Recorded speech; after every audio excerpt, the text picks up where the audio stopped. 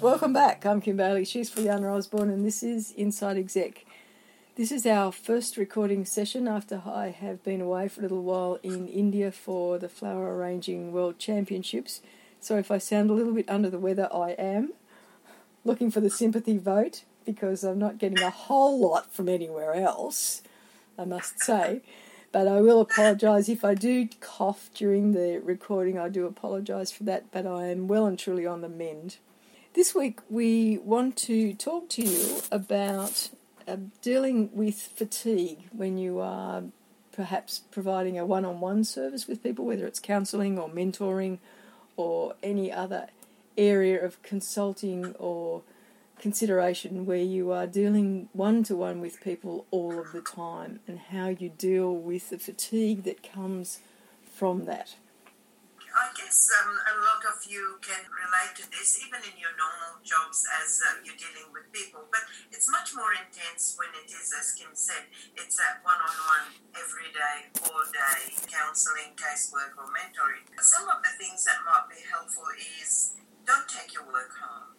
Now, that's easier said than done, but it is a discipline that you actually can build over time and realise it's good to prepare for your meetings, absolutely. It's good to reflect and absorb and process the end of the meeting, yes. But after that, that's it. I think it'll be good to keep that distance so that you are fresher again and you look at it with fresh eyes. To me, don't take your work home, and if you have to, remind yourself and stop yourself. That would be the way to do that. The other thing is to adjust your schedule. Take a few things into account. One is don't have one meeting finishing and the other starting straight away. If you can have 5 or 10 minutes break between them, if you're in the same location, maybe you want to get up, walk around, do some breathing exercises, do something physical. In my case, for example, I do food. Things all over the city. She looks for food in between. Sorry? You look for food in between. Oh, yeah, absolutely. That's your That's routine. Very important. Well, I deliberately have them different end of the city so that and obviously to serve the client, but to walk from one meeting to another. And yes, it's not funny. Eating is very important. If you don't, your sugar levels drop and then you're not focused and all of this sort of stuff. So yes, you've got to eat on time. And while we're on that, this is a very, very important point.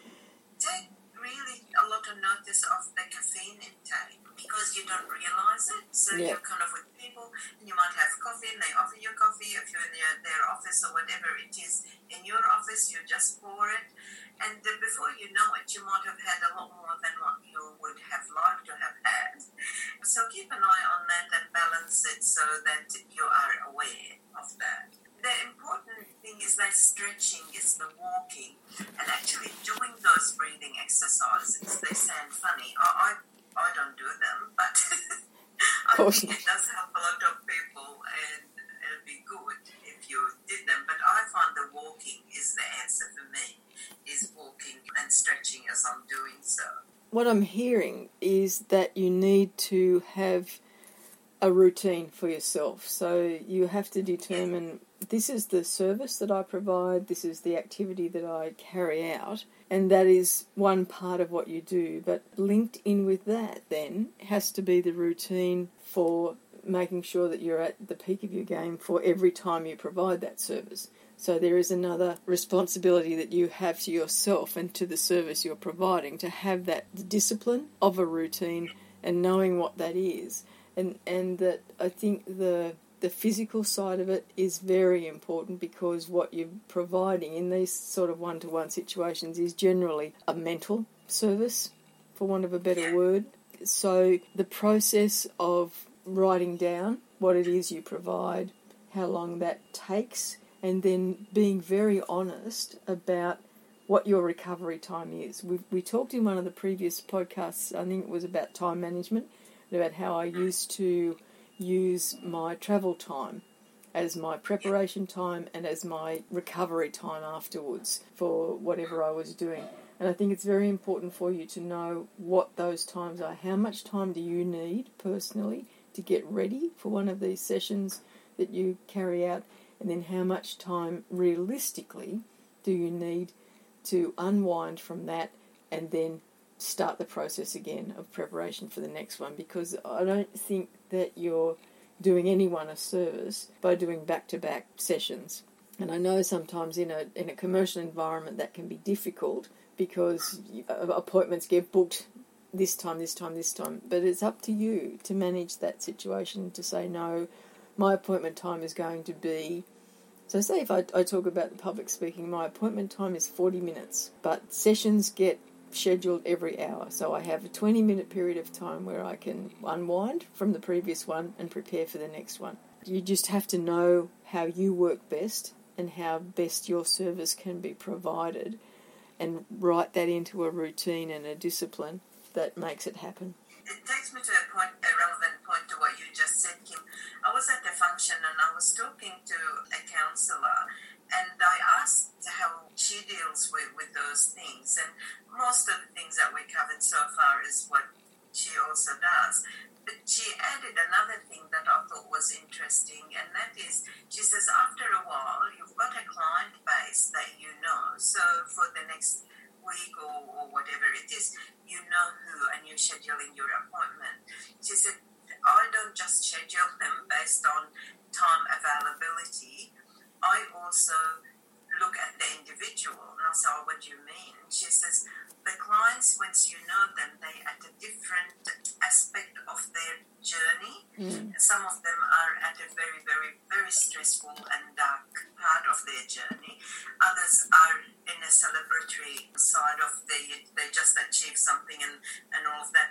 I mix them, so I don't have all the ones in the dark side or in the pressing side all together and all the euphoric ones together. She said that changes all the time, so I don't get it always right, but wherever I do take that as a factor, if I can, to see if I can mix and match, and that sort of give you different energies, give you the patience and the concentration, the deep concentration and empathy with both of them, but more so than with the other one, you have time to actually celebrate as well. I think too that we need to recognise that sometimes it all does get just too much and you do need to have a break, and it's not something wrong with you. It's simply a matter of focusing so much on other people and other people's issues and trying to nurture them and help them along in whatever role it is. That is tiring. It is fatiguing, and you have to have some way that you know you can deal with that, whether that's that you go out and you go to the movies, or you go out and do something that's totally mindless, or that you block off a day and you have a day off, because a day off is actually a really good thing to do, and it will re-energise you, give you some focus, give you a chance mentally as well as physically to recover from the effort that you're putting in. And it is a physical thing that you're doing, regardless of whether you're sitting in at a desk or not. And we have to recognise that fatigue will happen, and you can't just keep going on. And I understand that for many of you it is a personal commitment, and you are worried about these people's lives and how they're dealing with issues.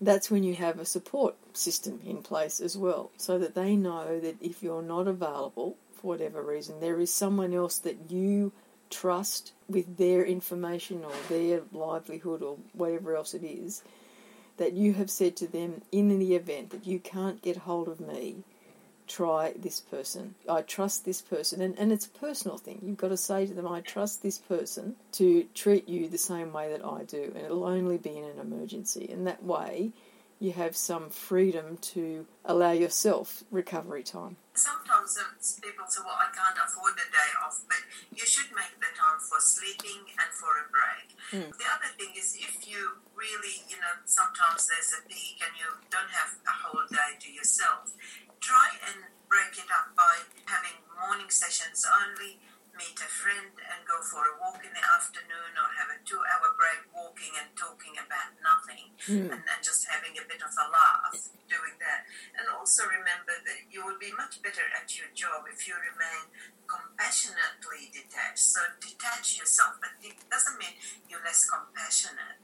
You need that breathing space so that you can do your job better in any of those professions.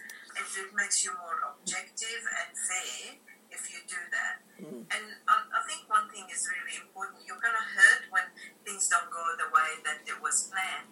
But you know what? That's their experience. You're there to guide, you're there to listen, you're there to support.